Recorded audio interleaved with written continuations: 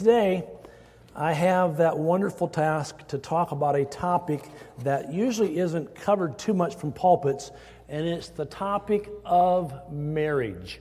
If you brought your Bibles, you can turn to 1 Corinthians chapter 7. We're going to talk about marriage, and honestly, every time I hear the word marriage, because of my mind and the way it thinks, my mind goes to the Princess Bride movie, a 1987 American fantasy adventure comedy film. How many have never seen The Princess Bride? Wow. You serious? Raise your hands again. Raise your hands. Okay. Well, there's a line in the movie about marriage, and every time I hear the word marriage, my mind goes to this video clip. You can even buy shirts from Amazon with marriage on it, but that's how I always started out. I was teasing Andrew before he got married. I was going to use some of these words. Marriage. Marriage is the reason. So go ahead and roll the video clip. So it's a short one. Turn it up nice and loud.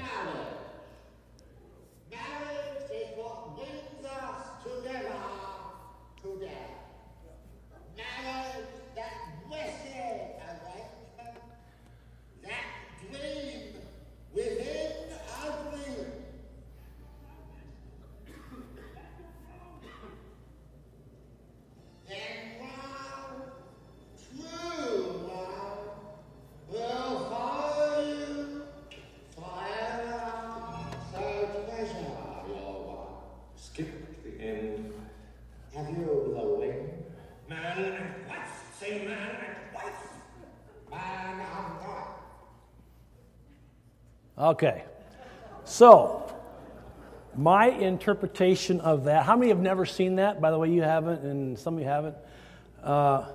Using, in the words of the clergyman, marriage. Marriage is what brings us together today. Marriage, that blessed arrangement, that dream within a dream, and love, true love, will follow you wherever. So treasure your love. All right.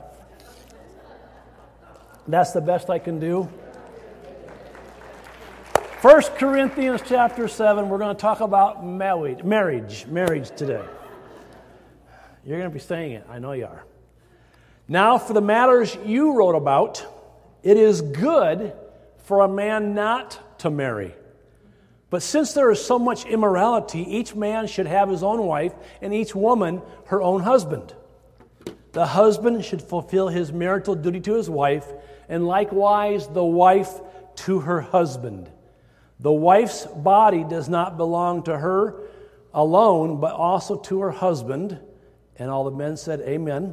In the same way, the husband's body does not belong to him but to his wife, but also to his wife. Do not deprive each other, except by mutual consent and for a time, so that you may devote yourself to prayer.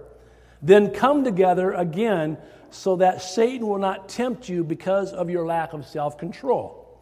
I say this as a concession, not as a command. I wish that all men were as I am, but each man has his own gift from God, and one has this gift and another has that. Now to the unmarried and the widows, I say it is good for them to stay unmarried, as I am. But if they cannot control themselves, they should marry, for it's better to marry than to burn with passion. To the married I give this command, not I, but the Lord. A wife must not separate from her husband. But if she does, she must remain unmarried or else be reconciled to her husband, and a husband must not divorce his wife. To the rest I say this, I, not the Lord. If any brother has a wife who is not a believer and she is willing to live with him, he must not divorce her. And if a woman has a husband who is not a believer and he is willing to live with her, she must not divorce him. For the unbelieving husband has been sanctified through his wife, and the unbelieving wife has been sanctified through her believing husband. Otherwise your children will be unclean, but as it is, they are holy. But if the unbeliever leaves, let him do so. A believing man or woman is not bound in such circumstances. God has called us to live in peace. How do you know, wife, whether you will save your husband, or how do you know, husband, whether you will save your wife? I'm going to pause right there, and Lord willing, in 2 weeks, when I'm back on the 27th, we'll finish out 1 Corinthians chapter 7, the last part of that chapter. But today we're looking at the first 16 verses, and really after Paul spends the last 2 chapters, 5 and 6, talking about the church going wild and the problems they faced, talking about sexual propriety or impropriety for those whose moral choices do not reflect biblical boundaries. In this chapter, Paul addresses sexual propriety from a different direction, really in the context of marriage. And he addresses those whose views are unreasonably and unbiblically strict. That's why he begins in verse 1, he's saying, now for the matters you wrote about. In other words, Paul and the Corinthian church had already exchanged some correspondence in the past. Now, those letters are lost to us today. We don't have record of them, but we get a hint of the context of what they were talking about. And one of the topics that came up was this topic on marriage. Now, for the matters you wrote about, it is good for a man not to have sexual relations with a woman. That is the English Standard Version. The NIV says it's good for a man not to marry. The King James Bible actually gets this one most accurately. Now concerning the things thereof ye wrote unto me, it is good for a man not to touch a woman. We talked about that in Leviticus 18:19 2 weeks ago. Now, the original Greek language here really doesn't refer to marriage. The literal phrase is what the King James says, it is good for a man not to touch a woman. Now, Paul is simply quoting what scholars say was a common Corinthian saying. He did this in the previous chapters. All things are lawful, but not all things are profitable. Food is for the stomach, that kind of thing. And then he gives his commentary on that topic. Well, that's what Paul's about to do in 1 Corinthians chapter 7. He quotes the saying, it is good for a man not to have sexual relations with a woman. And he spends the next several verses in 1 Corinthians 7 saying, yeah, that is partially true, but not completely true. In other words, Paul is simply saying there's some context to this. Keeping it all together. And then Paul talks about the specific boundaries, the attitudes, the guidelines within the marriage relationship for intimacy. Now, we're going to look at those guidelines a little bit, but there's actually a bigger picture about the marital relationship to be found in Paul's words in 1 Corinthians 7. And today we're going to focus more on the bigger picture of things, because Paul's advice here not only can work wonders for your marriage, but for all of your relationships as well. And as I've mentioned in previous messages and throughout this series from 1 Corinthians, Good News for the Not So Good, our objective is really take the words that Paul wrote to the Corinthian church, words that he intended to address their unique set of circumstances, what was going on in the church in Corinth there, but really, what does God want us to learn from these words that we can apply to our lives today? Now, some read these words in 1 Corinthians and say, well, I don't think Paul had a very high opinion of marriage. That's not accurate, though his words do reflect somewhat the common cultural attitude toward marriage during his time. Now, today, we think of marriage as finding one's soulmate, falling in love, two hearts intertwined, and so on and so forth. We hear lines like, if I could reach up and hold a star for every time you've made me smile, the entire evening would be in the palm of my hand. Isn't that romantic? Isn't that corny?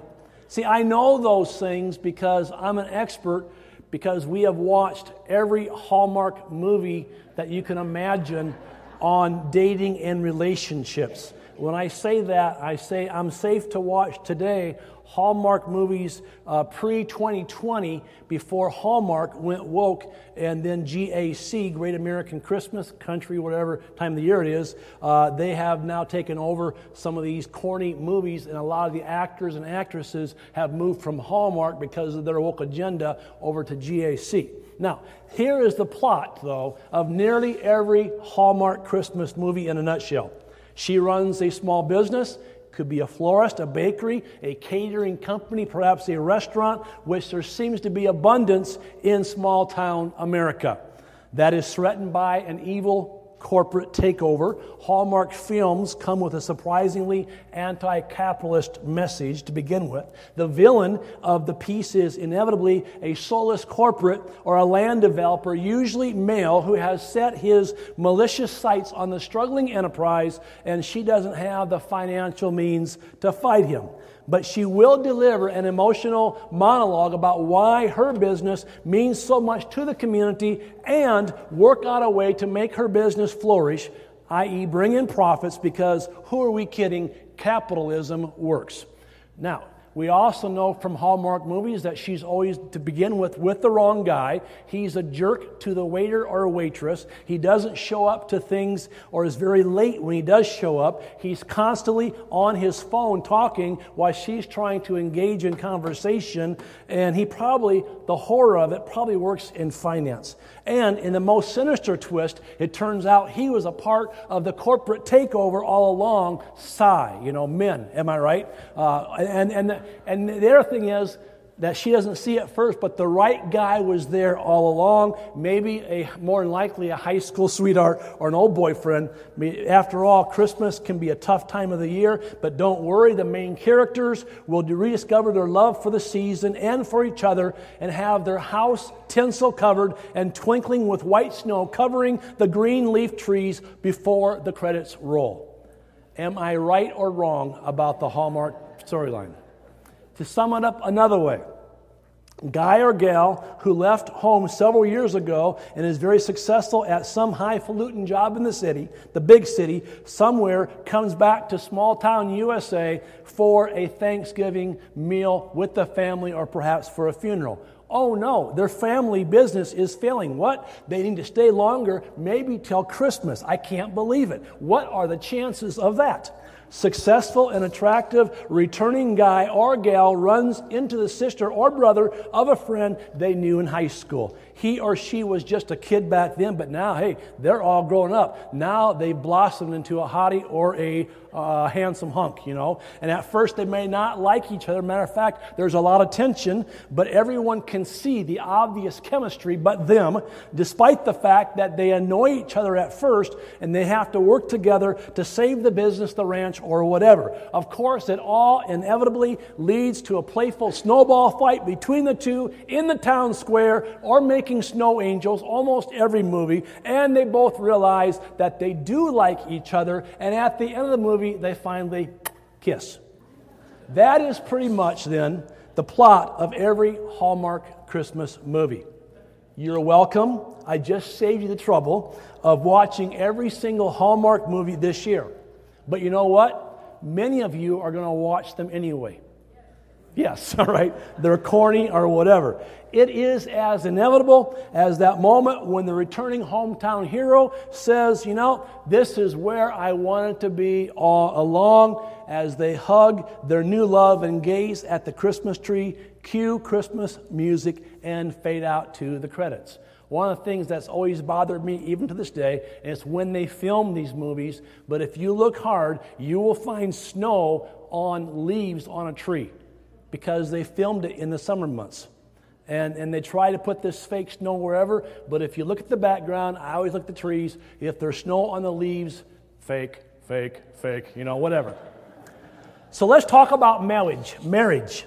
In the Greco-Roman world, marriage was seen more as a transaction and a matter of functional convenience. Now, Paul's words here in 1 Corinthians 7 on the surface may seem to reflect that attitude here, but let's remember that what Paul wrote about marriage in 1 Corinthians is not everything Paul said about this topic on marriage. Matter of fact, in Ephesians chapter 5, I think it's verses 22 through 33, someplace in there, Paul compares marriage to our relationship with Christ. And really, Paul saw marriage as a sacred relationship, not as a mere transaction. At the same time, Being of a practical nature, Paul knew that following the early the guidelines within the marriage would really speak to everybody, and it would benefit everybody involved. In other words, Paul speaking to this topic, he was hoping to strengthen marriages and strengthen a person's relationship with Jesus Christ. Paul also needed to address this topic because, as we have seen earlier, there were a number of factions or divisions in the church in Corinth, and Paul was trying to cover every angle that he could as he was talking to them, writing to them about some of the issues they were facing. Some of the problems he dealt with were about legalism. Some were about liberty. We've covered a lot of different things up to this point. But it looks like those on the legalism side came up with some unreasonably strict rules about sex and marriage. Not only did they teach that sex outside of marriage was a sin, which of course is a biblical perspective, they also taught that even within marriage, this is where I totally disagree, all right, but even within marriage, they were saying it was better to abstain from all intimacy. Now, where'd they get that idea? I can guarantee you, not the Word of God. I will say this, and I'll move on. I know there's kids here as well, but I believe that Christians, born-again Christians, ought to have the best intimate life that's out there. All right? So there were married couples who had abandoned really the essential element of the marital union, and it was creating conflict or putting undue stress on one partner or the other. There were also, as scholars tell us, couples who had chosen to be committed to one another, but not fully married and not intimate. Instead, they lived celibate lives together. How boring. Even in the same household, even sleeping in the same bed, they determined to deny the desires of the flesh for their greater spiritual good. That was their mindset. Now, Paul suggests to those that aren't married that it's better to marry than to burn with passion. Now, as far as permanently abstaining from all intimacy within the marriage relationship, Paul says, not a good idea. All right, not a good idea. Now, many in the church, even in their culture, tended to gravitate toward one of the two extremes. As we saw last Sunday, there were those who said, what you do with your body doesn't matter. That it doesn't change who you are because it's your soul, your inner self, that matters the most. And therefore, you can pursue all manner of pleasure because your body is nothing. On the flip side of that then, the other extreme was, that's right, your soul, your spirit, your inner self is what matters most. Your body is nothing, so it shouldn't be denied of anything. It ought to enjoy every comfort there is and every pleasure there is. Now, this is why there were certain people who would eat a starvation-level diet and would even sleep standing up because, in their opinion, in order to be truly spiritual, you must deny your body everything it wants. I, for one, am not going to sleep standing up. I prefer my bed, number one, or my recliner, number two. All right? And so Paul says, in effect, that in marriage, those kind of extreme views don't work.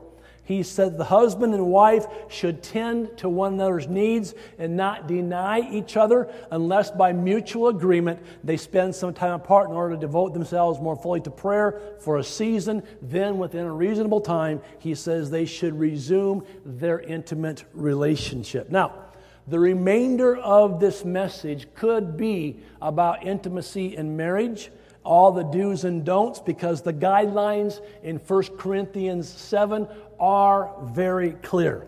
In fact, I would recommend that any married couple today who is looking for direction and guidelines in this area, that you would study this text together and take Paul's advice to heart.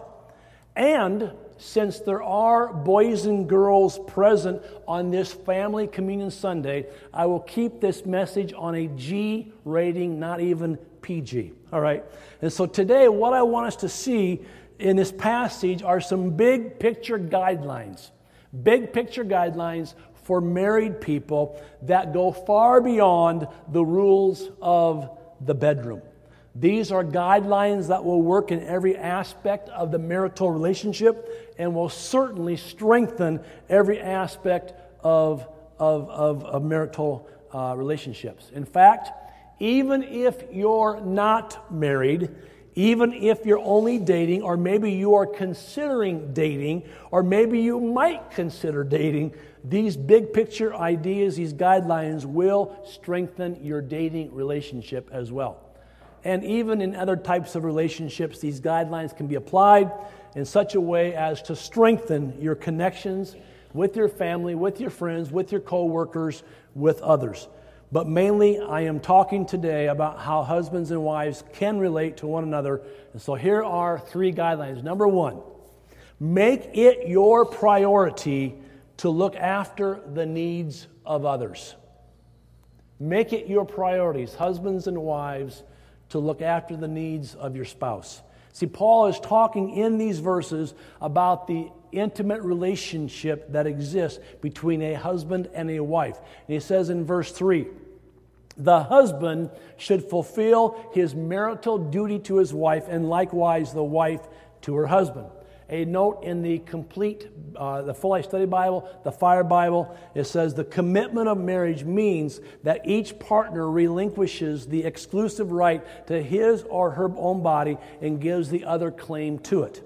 Such desires within marriage are natural and God-given, and to refuse to carry out one's responsibility in fulfilling the other's needs is to open up the marriage to Satan's temptation of adultery. That was a notation in the Full Life Study Bible, the Fire Bible. But then Paul goes on to say in verse 4, the wife does not have authority over her own body, but yields it to her husband. Now, of course, this would have been the prevailing attitude in Corinth in their non-Christian culture, because women, for the most part, back then, women were considered possessions and men considered themselves to be the king of the castle. But then Paul kind of changes things out a little bit. He turns the tables in verse 4, and he says, in the same way, husbands, the husband does not have authority over his own body, but yields it to his wife. In other words, the husband and the wife have some authority over each other. In other words, there is to be a mutual surrender being involved here. Now, in the context in which Paul wrote these words, it was quite a foreign concept that a woman would have the same rights in marriage as a man. And yet, Paul puts them on equal ground. Yes, in Ephesians 5, wives, submit to your husbands. As the church is submitted to Christ, husbands, love your wives. How? As Christ loved the church. He laid down his life for the church. And so between 1 Corinthians 7 and Ephesians 5, we have a pretty good picture of that idea of surrendering our lives, not for ourselves, not for the good of ourselves, but for somebody else. And so Paul is simply saying here that this guideline, this principle can be applied and should be applied, yes, in marriage, but really it's a principle that we should be living in life. Friends, life is not about you. Period. It's about God, and it's about others. And so, in fact, it should be applied to every aspect of the marriage. And think of it this way, the husband's attitude should be, it's my job as your husband to look after you and your needs. It's my job as a husband, all of them. That means when you need a hand to hold, I'll give you mine. When you need to pour out your heart about any problem that you're having without being cut off mid-sentence, to be told the obvious solution that's very easy for me to see but not for you, to be told whatever's going on maybe in her life where she just needs to sit down and talk it out without me being on my phone, without me having the remote control in my hand, watching my favorite TV show, and without me just going like, but me listening to what she has to say. That's what I'm trying to get at here. I'm your guy. You know, when you need a shoulder massage, that's really just a shoulder massage because you're that stressed or that tired, I'm happy to oblige. When you want to go clothes shopping but don't want to go alone, I'll go along. And I promise not to pout, not to sigh out loud, and not to keep asking you, well, how much does that cost? You see, every aspect of the marriage needs to be approached with a you first mindset. You first mindset. I think right there, that would solve a lot of marital conflict. I've said before, I say again, Ephesians 5, that wives have no problem surrendering or submitting to the leadership of their husband if the husband is surrendered to the leadership of Christ. Amen. Whoever said that, amen. True. It's true. Wives would love to submit or surrender to a husband whose husband's going after Jesus. That's what I'm getting at here. That's what the word says. Galatians 5:13, serve one another in love. Now, Paul was talking to all believers there, but if his words in Galatians 5:13 applies to friendships, friends, that more than double applies then to your marriage. We in the marriage relationship need to learn to serve each other and to meet each other's needs. Bible. Now, obviously, this works out when the arrangement is reciprocal and both are committed to it. Hopefully that will happen in your marriage if you're married. Now, I'm challenging you. You say, well, my husband or my wife would never do that. Well, how about you begin by doing it? You know, you set the standard for the you firstness in your relationship. And if your marriage lacks this quality, you be the one to get it started. And I will go out on a limb here and say that couples who have the highest level of complicity in their intimate life are the couples who follow this you first guideline in every area of their relationship. Why? Because to them, even the intimacy part, listen to me, even the intimacy part is not about themselves being pleased, but their thoughts are on how can I please my spouse. If you'll have that as a mindset, I mean, God's in the mix of all that. And so, what am I saying? I'm simply saying, look for ways in your marriage, husbands and wives, look for ways to say you first to your spouse. Make it your priority to look after the needs of your spouse. Make it your priority to live your life with an attitude that says, life is not about me, it's about God, it's about you, and it's about others. Now, one of the hardest truths of life is that our life is not about us. Neither are we the most important thing or person in the world. Rather, we exist for the glory of God and to be part of His kingdom, and His kingdom reigns and rules, and so we exist for the sake of others. Just a word of revelation. Your life is not about you. It's about God. It's about others. And so everyone repeat this with me. Their needs, not my needs. Say it again, out loud. Their needs, not my needs. All right, guideline number 1. Number 2, remember the importance of me time. Now, this may sound like just the opposite of what I just said, but follow me.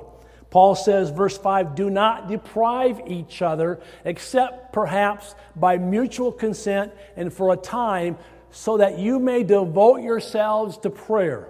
Then come together again so that Satan will not tempt you because of your lack of self-control. Again, Paul is talking here about the couple's intimate life, but I believe this guideline also really covers the whole relationship. In other words, husbands, wives, there needs to be a time every now and then when you give your spouse a little space or you take a little time for yourself and you focus your life as a follower of Jesus Christ. Now, this gives you opportunity to think about your personal relationship with God, your personal walk with Christ, your commitment to personal holiness. It gives you opportunity to think through your priorities and evaluate your progress.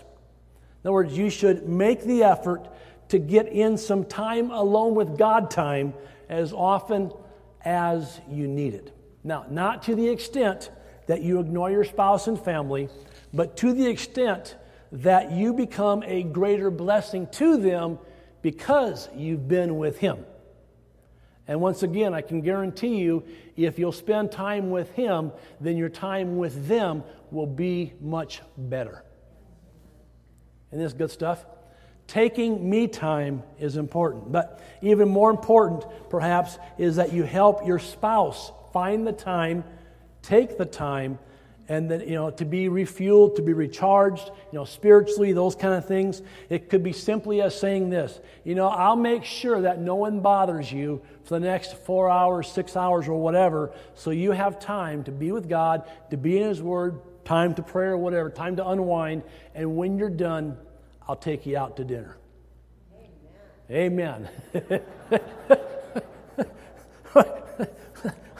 I receive that.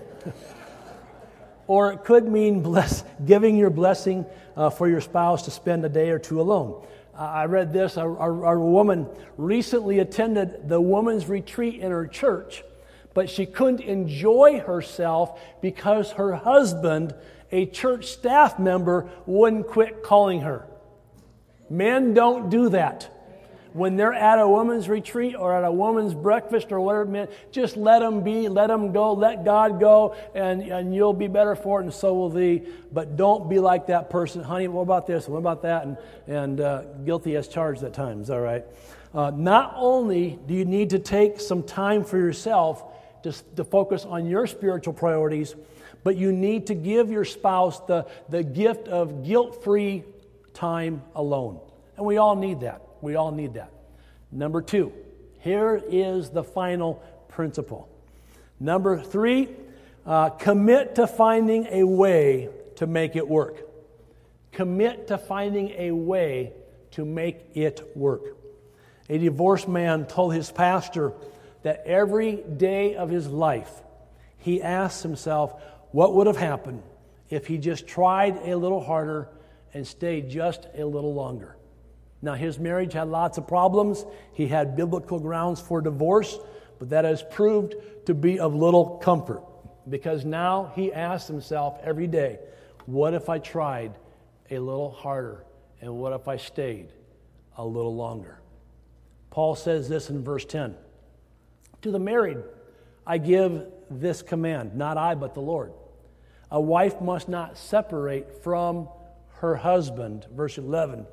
But if she does, she must remain unmarried or else be reconciled to her husband, and a husband must not divorce his wife.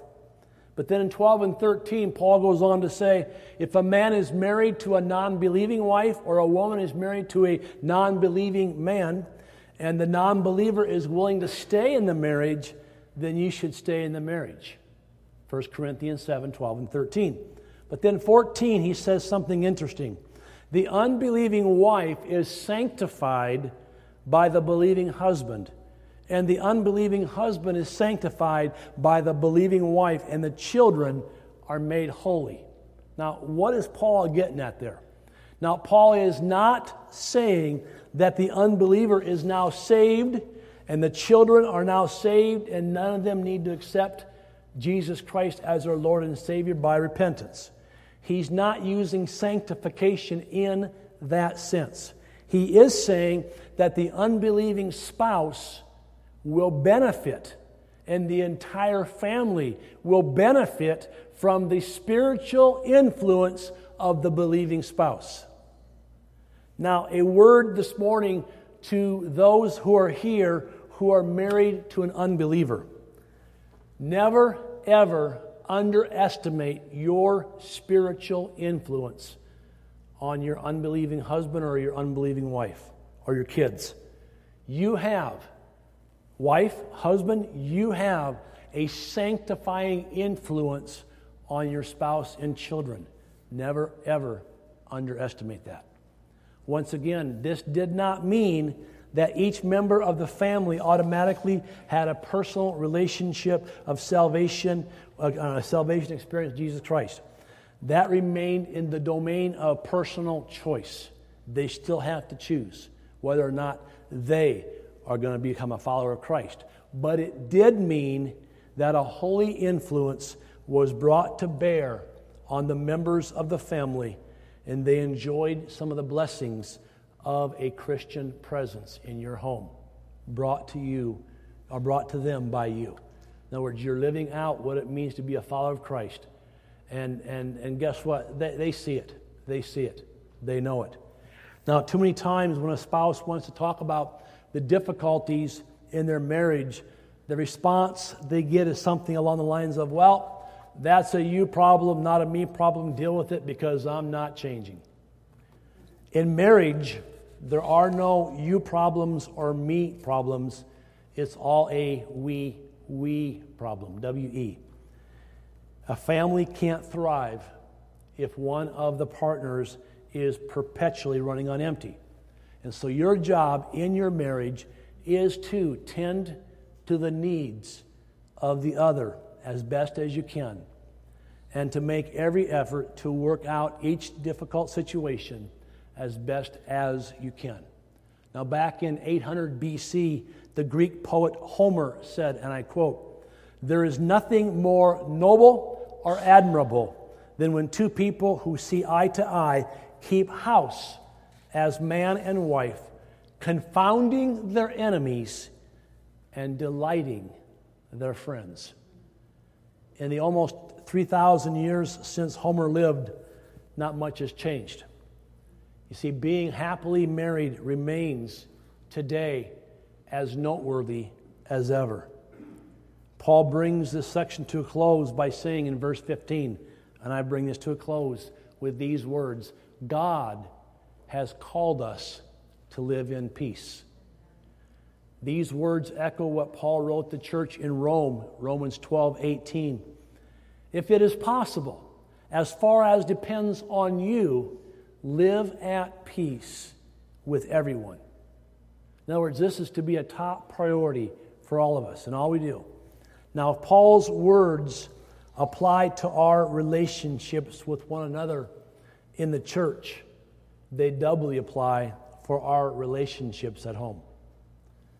In other words, let's make peace in our marriages, in our families. Let's make peace a priority. Challenge yourself today to be the one that will say, you know, I will not be the reason there is unresolved conflict in my family. We're going to work things out. We're working toward peace. And then say, I will be the one that will meet your needs first. Because life's not about me. It's about God, and it's about you, and it's about others. And I will make every effort to live in peace. So together, we can confound the critics, and we can delight our friends, and that we can bring glory to God in this marriage where we have placed Him above all else. Marriage is work. It's hard at times. Paul gives us some guidelines. 1 Corinthians 7, Ephesians chapter 5. Husbands, love your wives, even as Christ loved the church and gave Himself up for her. I mean, He laid down His life for His future bride. Wives, love your husbands, submit to them, respect them. You see, God has placed before us a mandate that husbands and wives, and Paul says in Ephesians 5, behold, I show you a mystery of Christ in the church. Well, friends, when it comes down to it, God wants us, me and you, to surrender, to yield, to submit our lives to Him. And when that happens, it's much easier than to submit to one another. Amen? I'm going to ask you to stand this morning, and I want to pray blessing on marriages today. I don't want to call anybody forward in the sense of I'm here to embarrass you and your marriage is having problems and let's pray for you and, whatever. I'm just here to speak blessing over your life, over your family, over your marriage, over your relationship. And hopefully you'll take to heart these words. Guess what? I kid Jill about this all the time. Like, that's mine. That's mine. That's, we joke around that a little bit. But we've been married for 39 years. Haven't all been easy, but I'd do it all over again. It's been wonderful. And I know that the divorce rate is high in this country as well as around the world. But I believe that Christians can set the pace here. Amen? Let's pray. Father, I thank you for your word. I thank you for the words that you gave to the Apostle Paul to share with us, not just the church in Corinth to learn from, to see what he was dealing with there, but for our lives as well. And Father, today I speak blessing over every husband, over every wife, over every marriage. For what you have joined together, may man not tear apart. Father, I pray that the marriages represented in this church would thrive. Not just survive, but thrive. And God, that your blessing would rest upon husbands and wives who would yield to the other, who would surrender or submit to the other, just as we are submitted or surrendered to you. And Lord, I pray, God, that you would bring healing to broken, severed relationships even today. And God, that couples, that married couples would walk out of this place kind of with their head held high, saying, God, we're going to do things your way. Not my way or not her way.